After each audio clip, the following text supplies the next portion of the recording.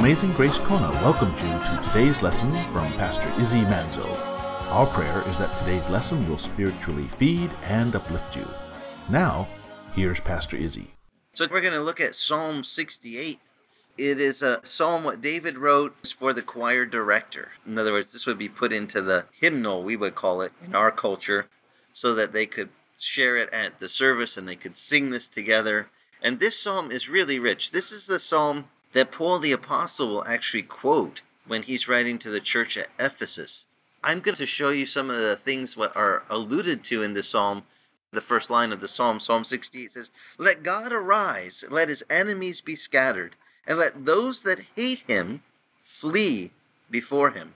As smoke is driven away, so drive them away. As wax melts before the fire, so let the wicked perish before God. But let the righteous be glad. Let them exult before God. Yes, let them rejoice with gladness." The righteous get to exult, like exceedingly leaping up and down for joy. Yay, God is great. He takes care of the righteous. But as for the wicked, he says, let those that hate God, let them flee.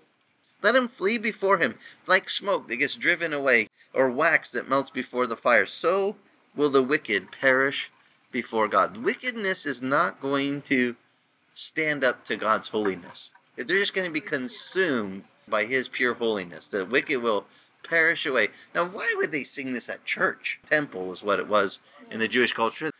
Does God have people that are not for him? And this is interesting because sometimes when people are against God, we take it as a personal affront, like they're against us. Or maybe they come against us because we're for God and they get in our face about it. But what we have to remember is, who are they really mad at? Not us. They're mad at him. Their struggle isn't with us. They have made God their enemy. And so this song says, let God arise and let him fight the battle. Let him scatter the enemies. Let him take care of those enemies that come against him. Now, yes, as his followers, we're going to get sometimes some of the heat against us because, well, we're just on the good side. And guys, we ought to know by now not to be ignorant that there is a spiritual battle that goes on between good and evil. And if you yoke yourself with the good, then let me tell you, the evil doesn't stand up and say, yay, standing ovation, good job, you're following God. The enemy says, oh, I want to wreck you now. But we're supposed to sing a song that says, let God arise. Let him scatter his enemies. Let him fight the battle. And this psalm, if you can just remember this part, this is the premise that carries through this whole of the psalm. And a whole bunch of different stories are alluded to in this psalm. Now, if you're raised in Jewish culture, you would have learned all these stories in their version of Sunday school. It's Shabbat school. It's the Saturday school that they had their worship on. And you would have gone to Shabbat school and you would have learned these different stories of the patriarchs, the great things God did to fight when he led the children of Israel out of Egypt, and he parted the waters with Moses when he closed them back in and swallowed up the Egyptian army, and all these different things would be like, oh yeah, we know that. Oh yeah, we know that. But this song, as you're singing it, God, you arise and let your enemies be scattered, starts to go through a whole bunch of different times that the Lord fought the battle. And some of these, I notice in Christian American culture, we have a lot of Christians in America that they favor the New Testament only. Oh, we're New Testament Christians. We just read the New Testament. I don't get the Old Testament. I don't read that. And they miss out. Because the greatest commentary for the New Testament is not some outside book. It's the Old Testament. And the greatest commentary for the Old Testament is the New Testament. If you really want to see the true insight in the Spirit, start reading both. And you'll see that they complement and comment on one another, and they explain more fully what the other one has to say. And so let me read you some of the stuff that the psalmist David says as he starts to sing this song for the choir director. He says, sing this one. Sing this song that says, God arise and fight his enemies. Verse 4, he says, sing to God. Sing praises to his name. Lift up a song for him who rides through the deserts, whose name is the Lord, and exult before him. Just jump up and down before the Lord. By the way, these Jews will get Pentecostal, we would say. They're actually going to jump up and down and bring in the tambourines and All of this is part of praise to God. Now, in verse 5 it says, "A father of the fatherless and a judge for the widows is God in his holy habitation." This is God, our Father. If you haven't picked up on this idea in the Psalms, how many times does, or in all of the Scripture, if you want to type in on your Google search widow in the Bible, the name widow or orphan, and see how many references there are to God being the champion for the widow and the orphan. And also, I'll tell you, in Deuteronomy, he'll also say, "and for the alien," or the one who's a stranger in your land. Just because they're not from your town or they're from out of town, the Lord says you don't get to treat them poorly. Or because they're poor, or they're widowed and they have little means, or an orphan. He says, don't pick on the poor. I tell you what, don't pick on the poor, don't pick on the widows, don't pick on the orphans, because if you do, you know who you're going to get back fighting against you? The Lord God will fight against you. You want to have God on your side? Bless widows, bless orphans, bless the one that doesn't have the ability to get by on their own. Maybe they just moved to town. If you push those people down and you oppress them, God will take issue with you. When I read this, God, you fight the battles. When did God fight battles for widows and orphans? And did he ever do that in the Jewish culture in the Old Testament? Do we have any stories about the widows? Oh yeah, we have some good ones. I can imagine they're singing this song that God, the father to the fatherless, God, the one who's the champion, the judge for the widows. That is God. In his holy habitation, he is looking out for them. In Deuteronomy, they were told if they passed through the field and they did the gathering of their crops, they weren't allowed to go a second time through to pick the grapes. After the first pass, they were to leave all of the, what we call the gleanings, the leftovers, for the poor to come through and the widows. Do you remember when Ruth, the Moabitess, she had her mother-in-law had lost her husband, and she lost her husband, and she said, well, I'm going to go with you. I'm not going to separate from you. Naomi. And she's like, don't call me Naomi. Naomi means pleasant in Hebrew. She says, call me Mara. Mara is bitter. Call me bitterness. I went out full with my husband, my sons, and their daughters, and I came back empty.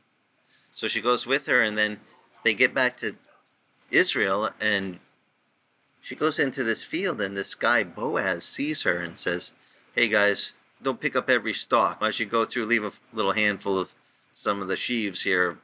She comes home, she's got this whole thing of beaten out wheat. She's like, and her mother-in-law says, where were you gleaning today? She said, oh, I was in the field of this Boaz. Oh, he's one of our relatives. You go back there. He's a good guy. And he even told me if I need a drink to come to the guys. And see, he's looking out for you. She's a good Jewish woman. You make sure you go back. You stay with his servants. And she keeps coming back every night with a full amount, more than you would ever gather. Well, that was God's way of looking out after the widows, after the orphans, that they would be able to glean in the fields what was left behind after the first pass. Now, there's another one that comes to my mind, is in 1 Kings 16. The prophet Elijah. Now, there's Elijah and Elisha. If you ever forget which one comes first, just think alphabetical order.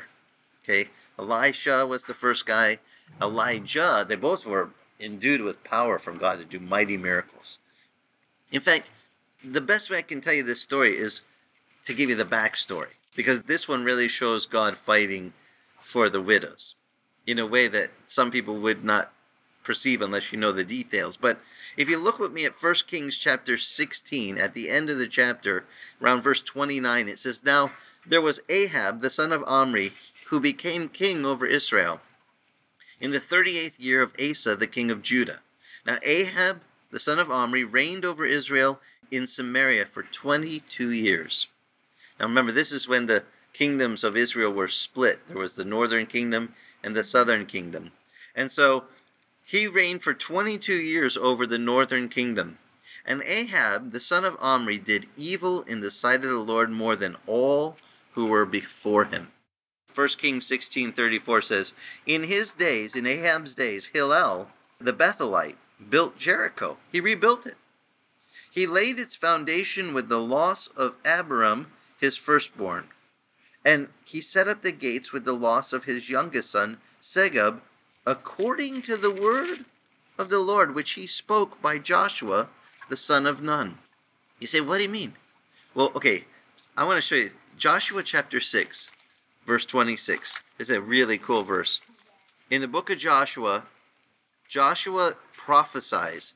And Joshua says, in Joshua 6, verse 26, he says these words, "Cursed before the Lord is the man who rises up and builds this city Jericho. With the loss of his firstborn he shall lay its foundation. With the loss of his youngest son he shall set up its gates. So the Lord was with Joshua, and his fame was in all the land." Guys, this is hundreds and hundreds of years before Ahab was king. This is before they ever had a king. This is before Saul, before David, before Solomon, before his sons. This is way before all this happened that Joshua prophesied. And what do we read here? Right here in the scripture. And it came to pass. So we turn to 1 Kings chapter 17 and we read, "And then at this time Elijah the Tishbite, who was one of the settlers of Gilead, he said to Ahab, As the Lord the God of Israel lives, before whom I stand, surely there shall neither be dew nor rain these years, except by my word. And the word of the Lord came to him, saying, Go away from here and turn eastward and hide yourself by the brook of Cherith." It's to the east of the Jordan there. "It shall be that you shall drink of the brook, and I have commanded ravens to provide for you there." So he went and did according to the word of the Lord, for he went and lived by the brook of Cherith, which is in the east of the Jordan.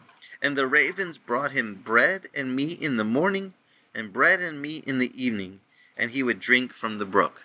Now, how many of you believe God can make birds fly in your breakfast and your dinner? I mean, room service.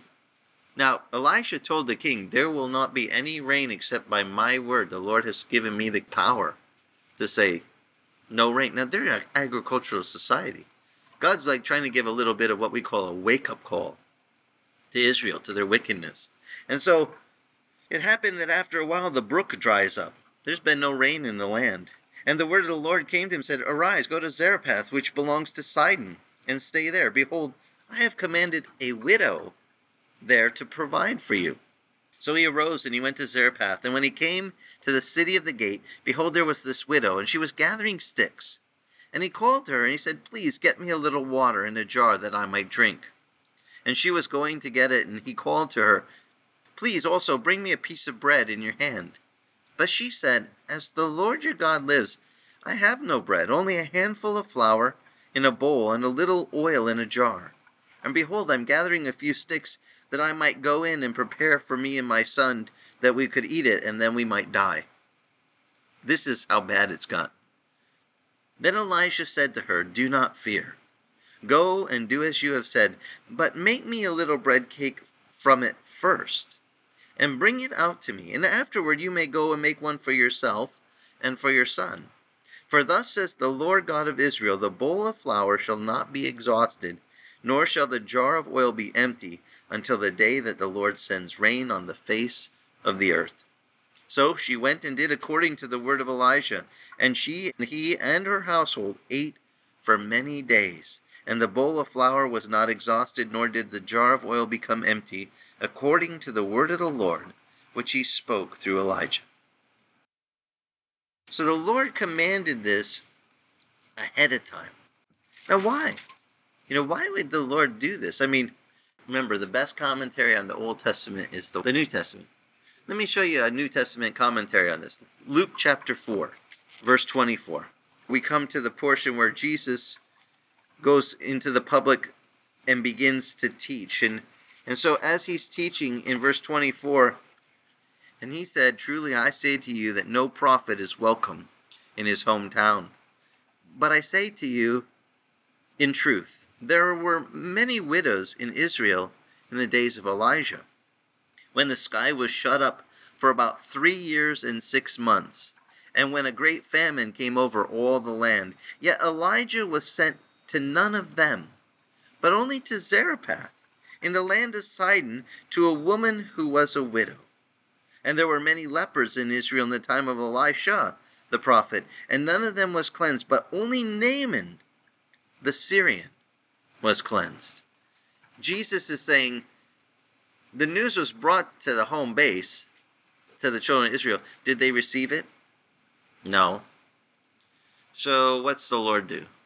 Goes, well, they're not listening. I'll try to get their attention. He made that drought last 3.5 years.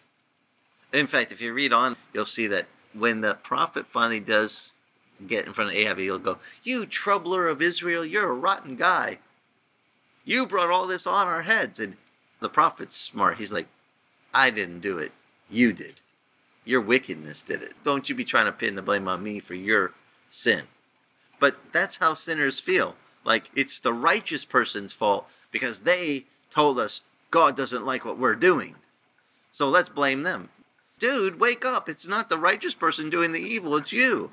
If you're doing wickedly, God might be trying to tell you stop it. And if you don't want to listen, you don't get to blame the righteous because you keep sinning. You just get to get ready to take your lumps. Because the Bible says whatever you sow, that's what you'll reap.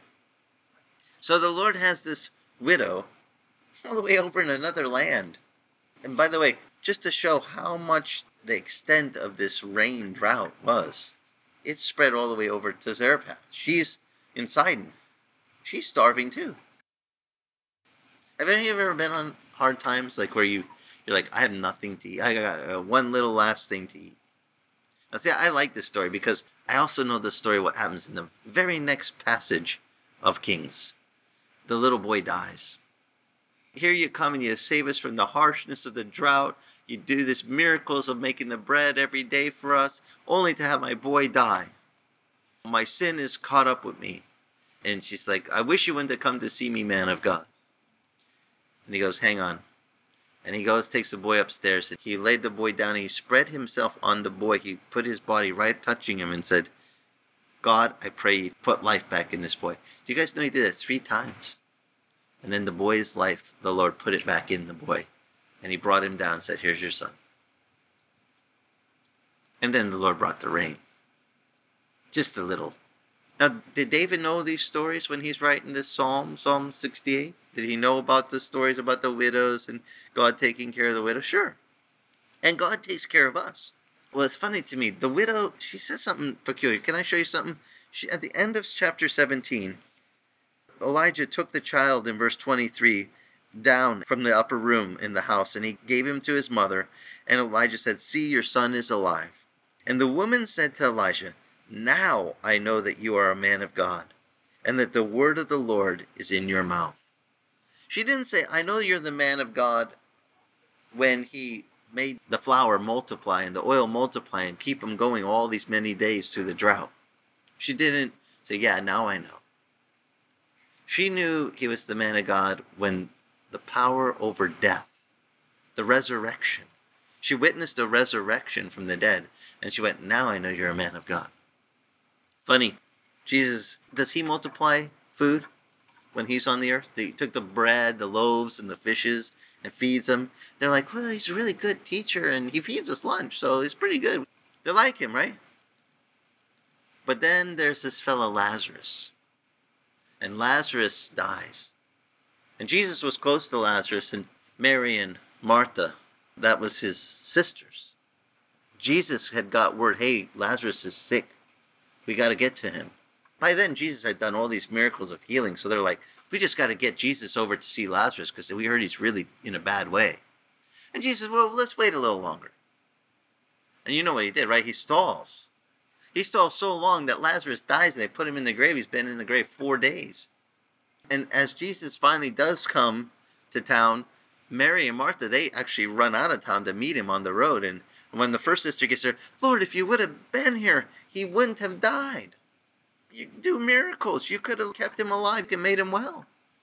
He had told his disciples, guys, it's for your sake that we don't go right now. It's for your sake. I need you to learn something. What did he want them to learn that they didn't know? Not that he could just heal sick, not that he could multiply loaves, but that he could raise the dead. Just like Elijah, the woman didn't recognize that he was really a man of God till she saw the power of the resurrection demonstrated.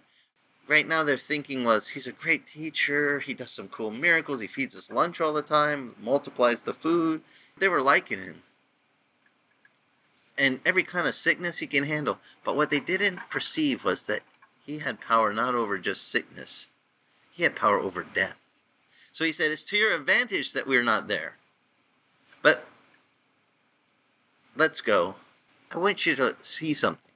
And then he goes to the tomb and he says, roll away the stone. They're like, oh, Lord, it's been 4 days. It's going to stink by now. He says, just roll it away. Lazarus, he says, come forth. And here comes Lazarus, bound. They wrap him like a mummy with the spices and the cloth all wrapped up. He's like hopping out. Jesus, unbind him and give him something to eat. And then it says that the crowds began to throng to meet this man. They got to see the guy who raised the dead. And it says they didn't only come to see Jesus, they came to see Lazarus also. There's something about us. We are wired where that power of resurrection resonates with our soul. Our soul says, if we're going to follow a God, we want him to be able to handle the greatest enemy we have. And that greatest enemy is death. And the Bible tells us, oh, death, death, where is your victory? Where is your sting? It's been defeated in Christ. So in Psalm 68, I think the widow provision thing is very important that we understand.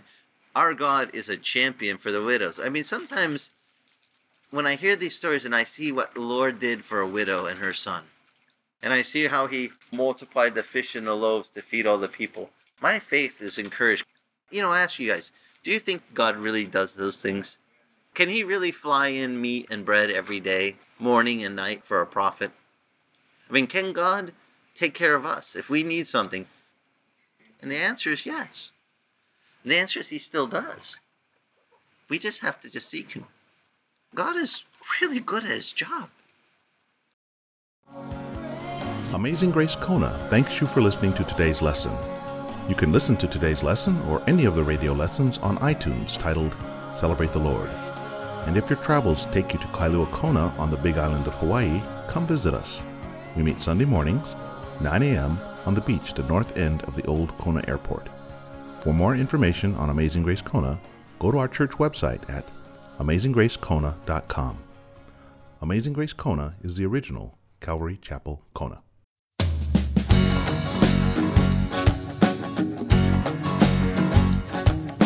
Lord's been good to Abraham. Lord's been good to me. Lord blessed him and blessed all the family, and he's gonna do the same for me. Lord's been good to Moses. Lord's been good to me. Lord led Moses right through the water, and he's gonna do the same for me. Well, don't you know that I love my Lord, and my Lord loves me? Well, that's the way it's gonna be. Lord's been good to Joshua. Lord's been good to me. Lord led him into the land of promise, and he's gonna do the same for me. Lord's been good to Deborah. Lord's been good to me. Lord gave Deborah wisdom and judging, and he's gonna do the same for me. Well, don't you know that I love my Lord, and my Lord loves me? And that's the way it's gonna be. I don't have lots of silver, I don't have lots of gold. What I've got is worth more than money, it's a treasure to my soul. Lord's been good to David, Lord's been good to me. Lord gave David strength to fight a giant, and he's gonna do the same for me. Lord's been good to Daniel, Lord's been good to me.